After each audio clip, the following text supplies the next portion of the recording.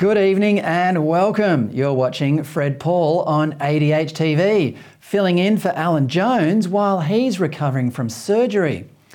Well, it used to be a joke that if you proposed to do something really stupid, something utterly pointless, it was like taking coal to Newcastle. Well, that is what West Australian Premier Mark McGowan is going to do at great expense to the people of WA. Now that his premature plan to wean the state off coal-fired power will soon cause some parts of his state to have no power at all.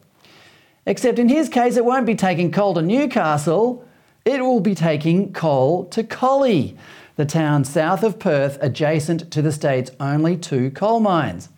For generations, since 1927 to be precise, coal from Collie has kept the lights on in Western Australia without any complaint from people or industries. But not anymore. As all leftist politicians know, the road to political popularity these days is paved with unmined coal deposits. And McGowan, one of the most popular politicians in the nation, is dancing down that road like Kylie Minogue on her way to the Mardi Gras. The whole thing makes so much sense.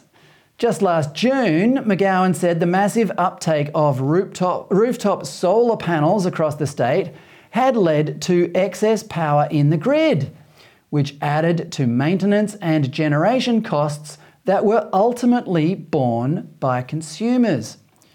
So, to save them that cost, he announced he was going to spend $3.8 billion upgrading the system. Not sure how much it cost the existing system to generate an excess amount of energy, but $3.8 billion to replace it does sound a little excessive. And what's he upgrading the system to? Well, that would be wind, solar, batteries, and a whole new network of wires connecting them all. He reassured the good people of Western Australia, quote, "The transition will be implemented in a sensible, consultative manner, with long lead times to ensure workers and the wider community can plan for the future." Sounds like a plan, right? Not really. McGowan yesterday admitted that the state will likely need to import coal from another state, most likely New South Wales, to keep things running, and even then he's not sure there won't be blackouts. His Energy Minister, Bill Johnston, told the ABC yesterday that the power grid will be monitored during this summer, which is expected to be hotter than usual. If an area is seen to be using too much energy, residents will receive a text telling them to turn down their air conditioners or risk suffering a blackout. This is what West Australians get for their energy bills, which have risen by 44% in the past 12 months. But West Australians are not the only people paying the price for idiotic idealism in the otherwise perfectly mundane field of government-regulated energy production. New South Wales Treasurer Matt Keane, who despite being in the Liberal Party is one of the most ardent anti-coal politicians in the nation, is also behind the push to transition to renewables. And as a result, power prices are going up in New South Wales too. Keane's response is to throw more taxpayer money at subsidies for stressed consumers. This is what he calls putting downward pressure on energy bills. Keane would never blame his own green idealism for the problems being faced in New South Wales. Instead, he's blaming McGowan for not sending WA gas at cheap prices to the East Coast. Here's a quote: "Just like WA wants New South Wales taxpayers to prop them up by taking our GST, New South Wales families expect WA to support them during this energy crisis." Unquote. Well, McGowan hits straight back. Quote, "Western Australia supported the New South Wales government during the pandemic by keeping our main export industries open and directly helping fund the massive bailout packages poured into New South Wales by the Commonwealth." Unquote. This is two grown men we're talking about here. McGowan wants Keane's coal, Keane wants McGowan's gas, And instead of getting on the phone and striking a deal, they're taking juvenile potshots at each other in the media. What a bunch of clowns. And the most pathetic aspect of it is that this is all because every government in Australia, federal and state, is obsessed with pushing the nation into expensive, unreliable energy while we reduce our use of the coal, gas, oil and uranium that sits in abundance in our own backyard. Really, by comparison, taking coal to Newcastle would be a work of genius. Well, if the nation's most prominent leftists, including the Prime Minister and all of his federal cabinet ministers, are to be believed, Australia is facing two constitutional crises at the moment. The first and most urgent of the two is that we need to form a separate chamber of parliament to advise the existing parliament on matters pertaining to the descendants of those who inhabited Australia before the arrival of the First Fleet 234 years ago. The reason for this is not being fully explained, so allow me to do it for them. The chamber is necessary because soon after 1967, when Australians voted in a referendum almost unanimously to treat their Indigenous brothers and sisters as equal citizens, a resistance to that consensus was born. Let's call it the Aboriginal industry, because that's what it is. This industry is more than any other aspect of Australian culture and law responsible for the endlessly increasing deprivation a minority of unassimilated Indigenous people suffer today. The voice to Parliament might seem like affirmative action, but it is the opposite. It will only further entrench the victim mentality that keeps outback Aborigines oppressed and inner city Aborigines in cushy jobs as lobbyists and agitators. To even propose such a divisive change to our constitution goes against the tenor of our times. In the United States, the Supreme Court is on the verge of striking down affirmative action that gives minorities lower thresholds for university entrance, which will hopefully in turn lead to the demise of all affirmative action and expose it for what it is: oppression disguised as paternalism. The voice to Parliament is no different. Australian people can see right through this and will vote overwhelmingly to reject this pointless distraction should the Albanese government ever be foolish enough to present it. The second crisis is that we simply must become a republic. Outgoing chair of the Australian Republican movement, Peter Fitzsimons, recently told the sitting Morning Herald it was, quote, wonderful to have, for the first time in over a quarter of a century, the government of the day pushing for this most basic of all causes, unquote. Pull the other one, Pete. It plays God Save the King. There is nothing basic about changing our constitution, especially if that change introduces political rivalry to the apolitical office of head of state. And as long as Republicans continue to pretend their proposals are benign, their efforts too will be rejected by the Australian people. But while it is reassuring to know that these two confected crises are destined to fail, we must remind ourselves that there is a genuine constitutional crisis going on right now. One the elites seem to care little about.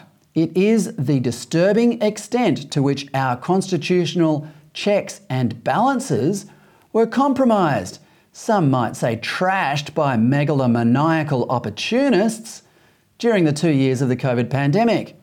My next guest, David Flint, says we need to restore these checks and balances to ensure our politicians never repeat the overreach they exercised during the pandemic.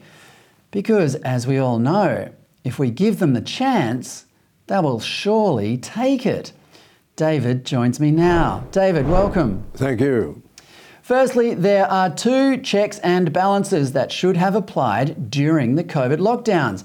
Executive Council and disallowance. Now let's go through them separately. Federal Executive Council, which has an equivalent at the state level, technically consists of all current and former ministers and assistant ministers. In practice, a meeting of federal executive can consist of 2 ministers and the Governor-General.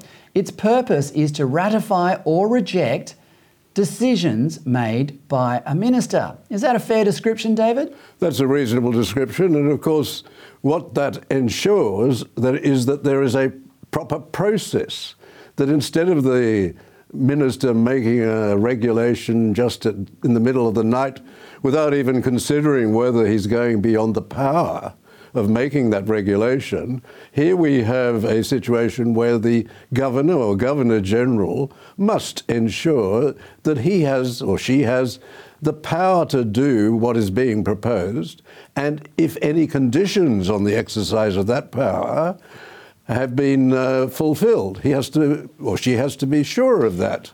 And in addition, there should be an explanatory memorandum setting out why this regulation is being made, and that should normally be made public. It shouldn't be secret. And the role of the Governor-General is to ensure that this proper process is observed. So you don't get the situation which we had, for example, in New South Wales, when suddenly the minister decided during COVID to close down the whole building industry in New South Wales, and it went on for 2 weeks. And the Chief Health Officer said, well, she didn't recommend it. We don't know even now why that was recommended.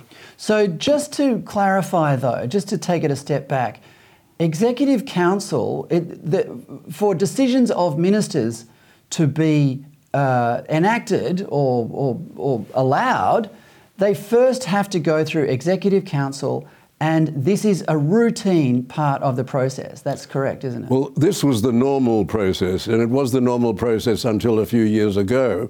Then they started passing Acts of Parliament, giving the minister the direct power to make regulations. It's an extraordinary thing to do, probably in breach of the federal constitution, because the constitution says that the executive power is vested in the Queen and exercisable by the Governor-General. It doesn't say it's exercisable by ministers. Okay, and in fact, legislation has provided for that, and about 20% or so, or more, of the big regulations made at the federal level, decisions under regulations and so on, were made directly by ministers.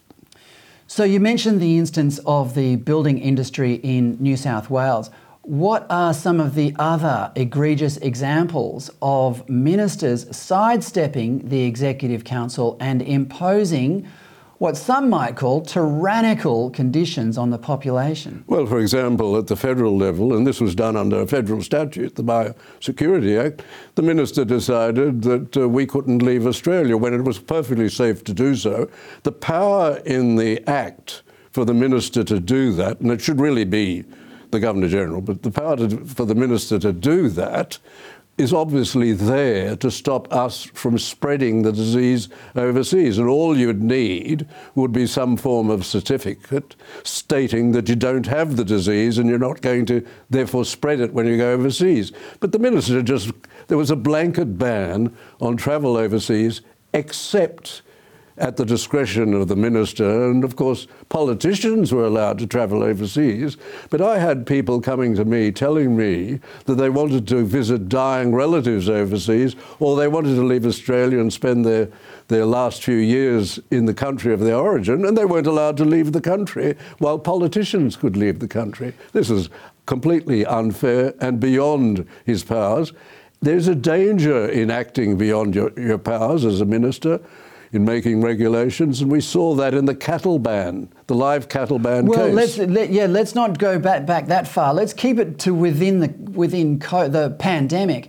What about the lockdowns? Were they imposed outside the purview of Executive Council?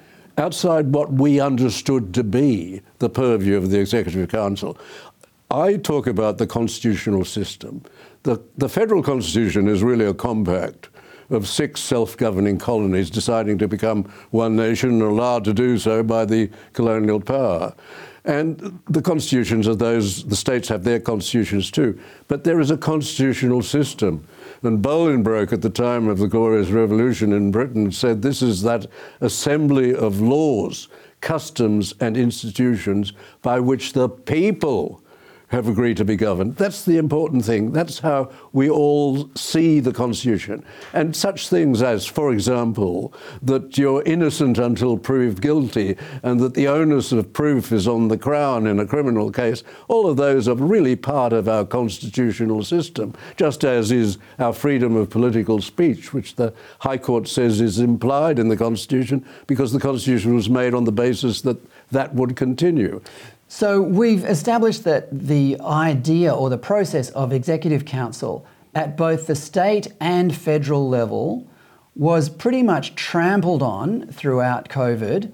And as a result, people were locked in their houses, they were locked in the country, or in some cases locked out of the country, prevented from travelling interstate, and some people lost their jobs because they weren't vaccinated and so on. So there, for one, that's Executive Council. Now let's talk about the other constitutional aspect here, which is disallowance. This is when Parliament votes against rules or regulations made by a minister. How often does disallowance normally happen, David? Well, it's a power which was normally allowed. It existed completely in colonial times by either House of Parliament. Not just the two houses, but either house could disallow it. And it's based on the proposition that to make a law, you need both houses of Parliament. So why should a regulation be made effectively by the government? Why shouldn't both houses have that power? And that was the normal course of action in relation to regulations. And just to be clear, when you say a regulation, for example, let's say, for example, the regulation that you're not allowed to leave the country could, under normal circumstances of disallowance, could the Senate have called a meeting together, the Senate be called, and they vote on it and it be overturned? Is that what you're saying? That's right. And that wouldn't have occurred but for the fact that laws in recent years quite often now provide that the regulatory power is not disallowable. The whole purpose of Parliament is not only to pass laws, it's also to scrutinise the executive to make sure the executive is not exceeding the powers which Parliament granted to it under legislation. And we've had instances where the regulatory power goes far beyond that in the legislation. And I did mention that case. It's a long time ago now, the live cattle ban case, but that took until very recently for the people to achieve any remedy in the courts. And they're still waiting for their compensation, which you and I will be paying, the taxpayers, not the minister who had exceeded his power. He'll be enjoying his superannuation.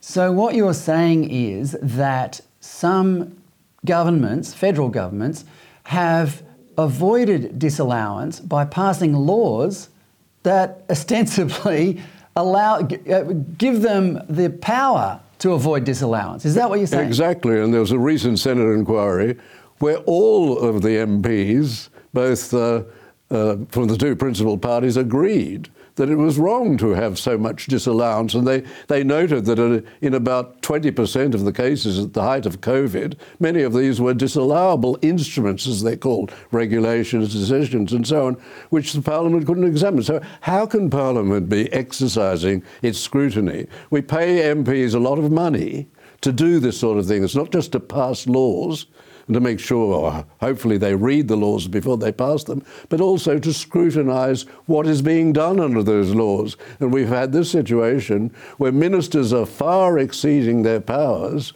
as appeared in the live cattle ban case. I keep going back to that because a judge decided that this was a breach of the civil law. It was misfeasance in public office, but the minister didn't pay. The ministry doesn't pay. It's the taxpayers who will be paying the billions of dollars of damages which resulted from that appalling decision. Well, the live cattle export controversy is small beer compared to the pandemic, because what's the likelihood of some judge in the future deciding that there was misfeasance over the COVID regulations and the taxpayer footing the bill for compensation then? Well, I can't see a judge refusing that. If a judge were properly briefed and the case were properly argued, it is obvious that in many cases, I would say, that the ministerial power was beyond that intended in the legislation. Well, that will have to be decided case by case. Of course, you can't make a blanket decision across all of them, but I think that there will be very good cases which will come before the courts. But of course, the culprits, the people who did this, will be enjoying their superannuation, their jobs for the boys and girls, and all those things that come to former ministers, the contracts of the communist Chinese and so on. All of that will be enjoyed by the former politicians, but it will be the taxpayers who will eventually pay for these sins. So what you've described so far this evening, David, is a compromise in the democratic standards, or lower than expected democratic standards than most people think. I mean, we are not as democratically run as we think we are. Is that the point? Yes, and there has been a receding in the democratic power, the power of the people, because the people must be sovereign. That's the whole basis, surely, of a modern democracy such as Australia, and we're one of the 6 or 7 oldest democracies in the world. But so much of our democratic rights have been trashed by the political class, and this has to stop. There has to be, obviously, a sound royal commission into what happened under COVID. And when I say sound, you'd have to have a royal commission of at least, I would say, 3 judges. You couldn't have it with just one judge because you get one view. And they'd have to be very highly respected judges, such as, for example, Ian Callanan, former High Court judge, Michael Kirby, former High Court judge, and that brilliant lawyer who's done inquiries herself and is greatly respected for her role, Margaret Cunneen. Well, that would be quite a formidable lineup. So most people, when they think about a Royal Commission into the COVID pandemic and the government response, think of what it cost, what was the impact on ordinary people. But as far as you're concerned, the terms of reference should also include reasons or investigating why executive councils at federal and state level failed to do their job and why disallowance was sidestepped. Would that be right? That would be right, and the Royal Commission should also have in its terms of reference how, if it finds, and I can't see why it wouldn't find it, how if it finds that the democratic system broke down under COVID, how that will be repaired. And that's very important, because if we go back to what we were, even in colonial times, we would have solved the problem. But we have retreated from that because the political class has made it easier for them. That's why, of course, they want this politicians' republic, because the politicians' republic, so-called republic which they're proposing, isn't a real republic. It will be a republic on every model that we have seen so far. It will be a republic which increases the powers of the politicians and takes away the scrutiny and control of those politicians. Well, that's a good point to make, because I need to talk to you about the republic. And this is my last question before you go. King Charles is clearly, David, profoundly disappointed that he can't join his friends at the COP27 meeting in Egypt this Sunday. So instead, he has invited some of his elitist environmental friends to drop into Buckingham Palace on their way. These are clear signs that the new monarch is politicising the role. Should we be worried, David? I wouldn't be too worried.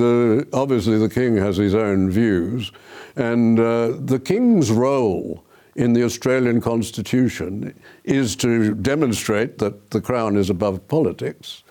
But it's also there to ensure that Prime Ministers and Premiers do not breach their roles in relation to the appointment and dismissal of governors and governors-general. Most of the powers of the Crown in Australia are exercised by the Governor-General or the governors, and they're very important powers, because those powers include the power to be the reserve constitutional guardian, as we saw famously in 1975, as we see regularly in the exercise of the... That's true, and that's not in dispute, but hasn't Charles politicised the role in ways that his mother didn't?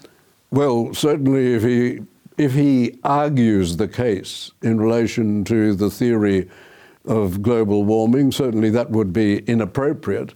But he would answer, no doubt, that he would see it as a non-political issue, and there is a factual matter there which would support that, because every prime minister of every realm of which he is king, and every leader of the opposition of every realm of which he is king, supports this discredited theory of global warming. There are very few political leaders, I think Donald Trump was the last one, who say this theory doesn't work, it's discredited, I'm not going to commit my country to this. But the whole political class in the West seems to have fallen for what Ian Plimer calls the biggest scientific fraud in history. Well, that's a view that you and I have. It's obviously not a view that Prince Charles has, but it's obviously not a view which a lot of people have. Well, that's right. Well, and there was a Prime Minister of Australia who described it as crap. Oh, if only we had leaders like that. Anyway, David, we've run out of time. Thanks so much for your time. Thank you. That's David Flint of the Australians for Constitutional Monarchy.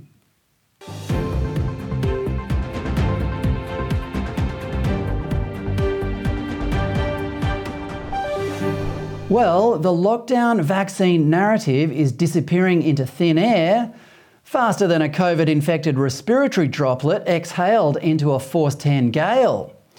And now the true villains of the narrative, the people who wished exile and even painful death on those who rejected the mandates, are humbly suggesting we should just, forgive each other. American economist and author Emily Oster has written a piece for The Atlantic under the headline, "Let's declare a pandemic amnesty. We need to forgive one another for what we did and said when we were in the dark about COVID." Well, dear me. Let's just start right there, shall we? Firstly, if an amnesty is the pardoning of crimes, then this amnesty can only be granted by the victims of those crimes. That would be the people who suffered for fighting back against the lockdowns and the vaccine mandates. So Emily is being a bit disingenuous by saying, let's declare an amnesty and we should forgive. The piece goes on to say, quote, "The people who got it right, for whatever reason, may want to gloat," unquote. For whatever reason? How about we got it right because we knew from as early as March 2020 that the virus was never going to kill us, that we recognised the signs of tyranny from our reading of history, and that there were warning signs all over the vaccines because they were experimental and untested. And no, we're not gloating, Emily. That's what woke people do on the rare occasions they get something right. In December last year, Emily tweeted that shaming people into being vaccinated was unlikely to work, so instead they should be excluded from being able to travel or attend major events. We all have our own stories about that. Some people were shot in the back with rubber bullets by police on the streets of Melbourne for the crime of peacefully protesting. I missed my own mother's final few days and funeral thanks to the pointless lockdowns. But yeah, we forgive you, Emily. Not. But hey, at least she's admitting she got it wrong, so credit for that.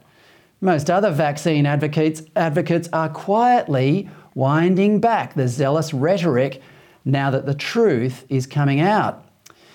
But not Peter Hoysted, who calls himself Jack the Insider, a columnist at The Australian, who's usually worth reading and pretty amusing. But Hoysted was more belligerent than most during the pandemic, calling those who preferred not to risk taking an experimental vaccine nutty members of a cult, and conflated them with anti-vaxxers. He doubled down last week saying, quote, "No one lied about the vaccines," unquote. Sure, Jack. Not even Emily Oster's falling for that one, mate.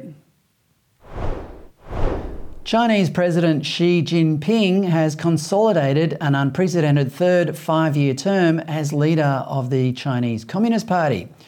What does this mean for the rest of the world? Well, let's talk to Daniel Teng of the Epoch Times, who's right across this topic. Daniel, welcome to ADH TV. Thanks a lot, Paul. Fred. First, Daniel, this is not just about Xi receiving an unprecedented third five-year term, significant though that is. He's also installed some serious backers around him. Is that right?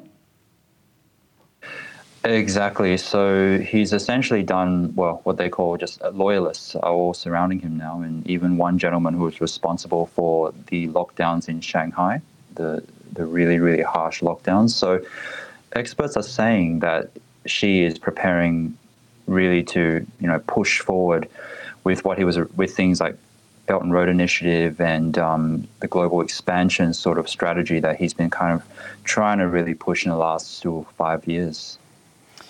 So what's the significance of Li Chang, I think it is the person you're referring to from Shanghai. What's the significance of his appointment? Well, there are rumblings that, Li's expertise in locking down residents of Shanghai could be useful if China or the Chinese Communist Party were to engage in a military conflict in Taiwan. So some of the commentators that I've spoken to, they've said that potentially what Beijing could be planning is really training the Chinese people in being locked down, in how to handle a wartime situation. And they're using Shanghai as a way to sort of like just condition the people, I think that's the term, condition them to sort of get used to being in that sort of environment. Wow. So in China, they use the lockdowns to prepare the population for war. And if you listen to the people on the conservative fringe in the West, they were using the lockdowns to prepare the people for a climate catastrophe. As they're not very optimistic times we live in, are they, Daniel? No, not exactly. And it's a bit of an indictment on the state of, I guess, freedom of speech, freedom of movement, and democracies in general. I think, the West faces a very different set of challenges compared to Beijing. But I think in China, we can really see an example of what the future of the West could look like. I mean, China has taken some of these government authoritarian experiments to the extreme. And it seems to go through that cycle every 10 years. And so what we're seeing now is kind of, it's interesting. There are lessons in looking at China that we can learn in the West. Yeah, well, it's frightening that there are a significant number of people in the West who think that China's not a bad idea, the way they run China anyway. But getting back to Xi and the people he's installed around him, what does this consolidation of power in Beijing mean when it comes to Xi's most controversial ambition, that is to retake Taiwan? Well, I think, the scenes we saw in the National People's Congress 2 weeks ago when the former president, Xi's predecessor, Hu Jintao, was essentially bundled out, chaperoned out of the Congress, which, seemingly without his own approval. I think the big message really is to the world, and it's just saying, don't expect us to moderate our tone. Don't expect authoritarianism to go away.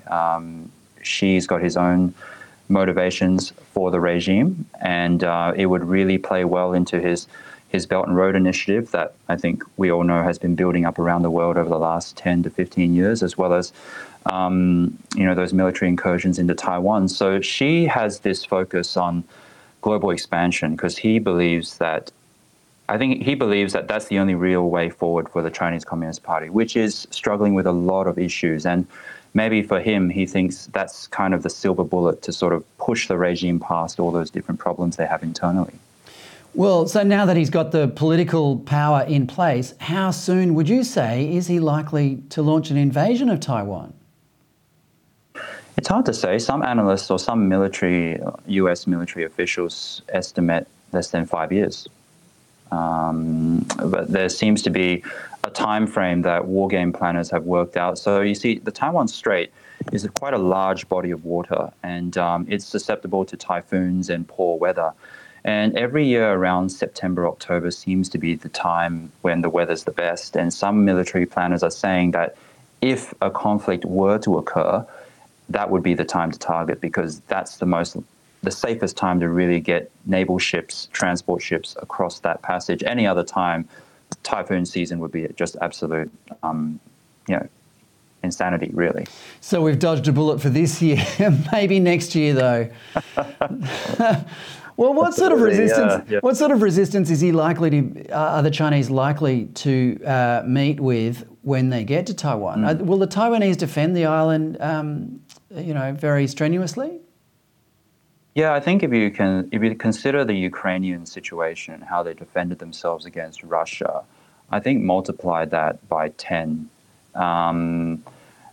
It's a very similar situation in some ways, but I think as well, Beijing is going to face a very, very difficult task in trying to subdue the populace. Taiwanese are ferociously independent. They don't see themselves, even a regular Taiwanese person you talk to on the street, they don't consider themselves as Chinese or mainland Chinese. So that DNA, that culture exists. So when it comes to their homeland, I think that, any sort of resistance would be very, very fierce. So China has the military power to subdue, but subduing the actual population and occupying it, that's a different story altogether, isn't it? Yeah, absolutely. So, winning a war versus, managing a country or managing a territory are two completely different propositions altogether. I think one wargamer that I spoke with said that, although people say Beijing could win a conflict in that region against the US, most people think it won't. If the conflict goes on for too long, then Beijing faces a real problem. So they estimate about 60 days. 40 to 60 days, that's about the window Beijing has to really launch an effective assault. After 60 days, it becomes problems like attrition, morale start to kick in. And when I talk about attrition, it means, how long can your forces just keep fighting, essentially. And given the state of the Chinese military, so keep in mind, corruption is still a very big issue in China today. That could play a very big factor into whether the military can really last. 40 to 60 days is not very long. How does it, you mentioned corruption there, how does that affect the military if it does? Well, there's this saying that you don't join the Chinese military, as a career path. You join it where you've got nowhere else to go in life. And that's the state of the Chinese military today. On the inside. So in Western countries like Australia or the United States, you join the military as a career path. You might go in, train, study, and your life is set. But in China, it's a completely different, a different attitude to the military. It's not seen as a ideal career choice for a lot of young people. It's actually seen as a place to go where you really can't go anywhere else. When you've got no other job prospects. So when you consider that, a portion of the People's Liberation Army is made up of these sort of soldiers. You've got to really think about problems like morale. Yeah. And ability.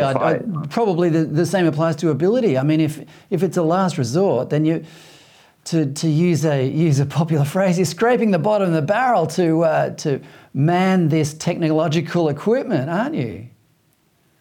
Essentially, yeah. I think we're really looking at potentially the Russian army. Except just double, triple, or quadruple the size of it. The technology looks good on the surface and probably is very potent. But the people operating it, I think there are questions around that. Are they as military capable? And there's another factor as well. A lot of wargaming demonstrations assume that the opponent is operating at their peak. So there's a lot of stories talking about how during wargaming, of that scenario in Taiwan that the US would lose. But those war games are run based on this idea that Beijing's military is running at its peak with no morale problems, no supply, no logistical problems as well.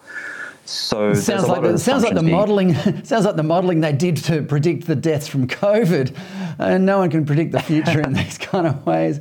But just getting back to Xi Jinping, Daniel.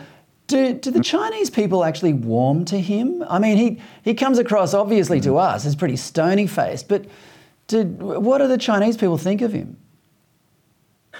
Obviously, there's 1.4 billion different opinions on this issue, but I can say that some of the people that I've spoken to and recent migrants from China, one gentleman in particular, a 35-year-old, he's just recently moved to Wollongong, Sydney, to study. And I asked him, so what spurred you to study? He just said, there's just too much control in China. It's just getting worse. And I think the populace sees that. And they attribute that to Xi Jinping, obviously. Yeah. I think it's a different world now. It's a globalized world. People are receiving information not just in China, but from around the world. They see how democracies operate. And to quote this gentleman, how can more control result in prosperity for China? Indeed. I mean, it's not difficult to understand. Now, let's just have a quick look at Europe's relationship to China, because I believe you think that Europe is going to be conflicted if a confrontation arises in East Asia, because Europe relies heavily on China as a manufacturing base and as a market. How reliant is Europe on China? Wow, yeah, it's incredibly reliant and on so many different facets as well. So Germany and France are obviously the two biggest European markets, and Germany relies on China, well, critical minerals, rare earths, that's one of them. The other issue is also some of Germany's biggest companies, the automotive sector, Audi, BMW, Mercedes-Benz, their biggest markets globally are in China. So they probably sell around 1 million cars a year into that market. So how would they respond in the event of a conflict? With great difficulty, I assume. So here at the moment, Olaf Scholz is the first leader to Germany's chancellor. He's the first leader slated to visit China after Xi's reappointment to the head of the CCP. And then following him is Emmanuel Macron from France and Ursula von der Leyen from the European. Yeah, from the European Union. So it's quite and I think Olaf Scholz from Germany has today just put out statements trying to calm the US, essentially, to say, we're not playing both sides. We are a proper partner still to the US. It sounds like they're responding to Xi's third term by reassuring him that they're still friends. Is that right? Well, it's hard to say. I wish I had a crystal ball for that, Fred. Yeah. There is, but Germany's situation and France, I think, of all the great continental, you could say, powers, Europe has traditionally been one of the slowest to respond to CCP. In the early 2000s, it was very quick to criticize Beijing on its human rights issues, but in the last 10 years, Australia, Taiwan, Japan, US under the Trump administration, they've really been at the forefront of tackling Beijing, and India as well. But Europe's in recent years been a lot slower in that regard, at least publicly. And I think a lot of that is due to the economic relationship. So France, then one of their number one industries is luxury products, Louis Vuitton, Chanel, and who are the number one customers for those sort of products? China. Well, as long as the Chinese keep buying luxury products, maybe we're not in for too much trouble in the future. Daniel Teng, thanks for your time. No worries. Thanks a lot, Fred. That's Daniel Teng of the Epoch Times, one of the most honest and fearless news websites in the world. I highly recommend getting a subscription. And just before I go, isn't it amazing that no matter how in favour the general public are when it comes to curbing illegal immigration, the lefties still can't fathom the idea of having strong borders? That is exactly what's happening in Britain at the moment. Australia has been through all this before. Rickety boats, deaths at sea, people smugglers exploiting vulnerable people and taking their life savings. It's a road to disaster. The very competent Home Secretary in Britain understands this. Her name is Suella Braverman. She's 42 years of age, Cambridge educated and read law. Braverman's parents came to the UK with very little in the 1960s from Kenya and Mauritius. Already though, because she's a Conservative, the usual suspects are coming after her. And because she was originally a rusted-on supporter of Boris Johnson, those within her own party are hostile towards her. In the Parliament this week, Braverman said, quote, "We need to be straight with the public. The system is broken. Illegal migration is out of control and too many people are more interested in playing political parlour games and covering up the truth than solving the problem." Good on her. It is reported the total number of migrants to have arrived from France this year is more than 33,500. This is the highest number since these figures began to be collected in 2018. In 2021, the total was 28,526 people. The idea that a supposedly self-respecting country should allow the organised people smuggling trade to exploit its borders and prey on vulnerable people is absolute piffle. And as I said last night, porous borders are like honey to terrorists. Calls for the new Prime Minister Rishi Sunak to dump Suella Braverman from his cabinet have grown louder as she described this influx of illegal channel crossings as, quote, an invasion. Well, is she wrong? When you have tens of thousands of illegal migrants arriving by boat on the shores of southern England, what do you call it? The other problem is that many of these so-called asylum seekers are young Albanian men. And because of legal obligations and international treaty commitments, they know that the UK must consider an application for political asylum, however unfounded it might appear. Also, the low threshold from Theresa May's Modern Slavery Act means many claim to be victims of modern slavery. As Braverman said, quote, "Albania is not a war-torn country, and it is very difficult to see how claims for asylum really can be legitimate." Yet last year, 55% of Albanian applicants were granted asylum in the UK. The acceptance rate for Albanians in Germany, Sweden, and many other EU countries was 0. This highlights that something is wrong with the UK immigration system and people are gaming it.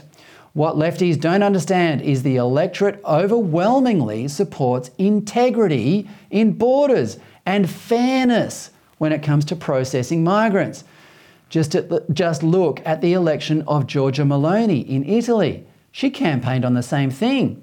Politicians in Britain must understand that one of the reasons behind Brexit was that the public felt, in terms of immigration, that the status quo was not working in their interests and depressed wages.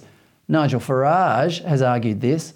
All I can say is, after hearing Suella Braverman this week, it is clear she harnesses the political courage required to tackle this problem and reverse the collapse in Britain's immigration policy. Well, that's all from me. As I've said all week, I'll be covering for the great Alan Jones again tomorrow night as he recovers from surgery. Alan, if you're watching, everyone here, and I'm sure all the viewers, wish you a full and speedy recovery. Thanks for watching, and I'll see you tomorrow at 8. Good night.